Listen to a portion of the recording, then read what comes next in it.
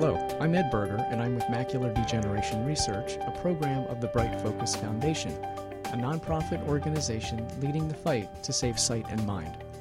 Today, our topic is age-related macular degeneration, an eye disease that is not very well known, but yet is a leading cause of vision loss in Americans 60 years of age and older, and it's the second highest cause of irreversible visual impairment in the world.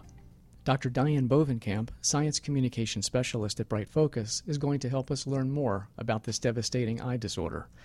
Hello, Diane. It's nice to be here. Well, Diane, let's start with the basics. What is the macula, and where is it located in the eye?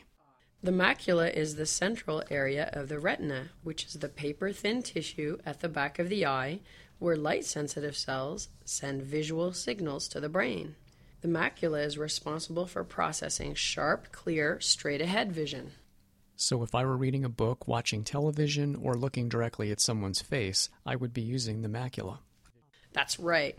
So it can be devastating if the cells in the macula begin to degenerate or die, as they do in macular degeneration.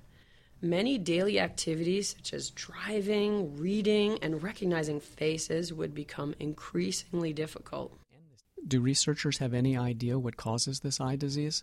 Well, there is a strong genetic component to this disease, but it is highly likely that its development is due to a combination of factors. Scientists believe this includes genetic inheritance and environmental factors such as sunlight exposure, diet, and smoking. I understand that there are two forms of macular degeneration. Yes, that's right. The two forms are referred to as wet and dry. In the dry form, which accounts for approximately 85 to 90% of the cases, deposits called drusen build up in the retina. The light-sensitive cells in the macula then slowly break down. In the wet form, abnormal blood vessels grow behind the macula. These vessels are very fragile and can leak fluid and blood, resulting in scarring of the macula and the potential for rapid, severe damage and loss of vision. So how would someone know if he or she is developing this condition?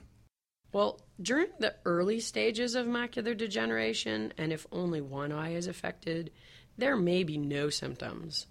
Additionally, neither form of macular degeneration causes pain. However, an eye doctor may be able to detect early signs of the disease before symptoms appear. So it's very, very important to have regular, comprehensive eye examinations to detect these signs as soon as possible. Often the dry form of macular degeneration initially causes slightly blurred central vision. The center of vision may become a bit fuzzy or shadowed, and this area can grow larger as the disease progresses. Blind spots may develop, and it can become more difficult to see color and fine detail. In wet macular degeneration, in addition to the above symptoms, it is common for straight lines to appear wavy due to the pooling of fluid and lifting of the retina. Also, in this more severe form, central vision loss can occur rapidly, sometimes within days or weeks, so it's essential to immediately contact your doctor if you experience any of these symptoms. Regular use of an Amsler grid can help to detect these changes in vision. What is an Amsler grid? Well, it's a handheld chart with a grid of straight lines and a black dot in the middle.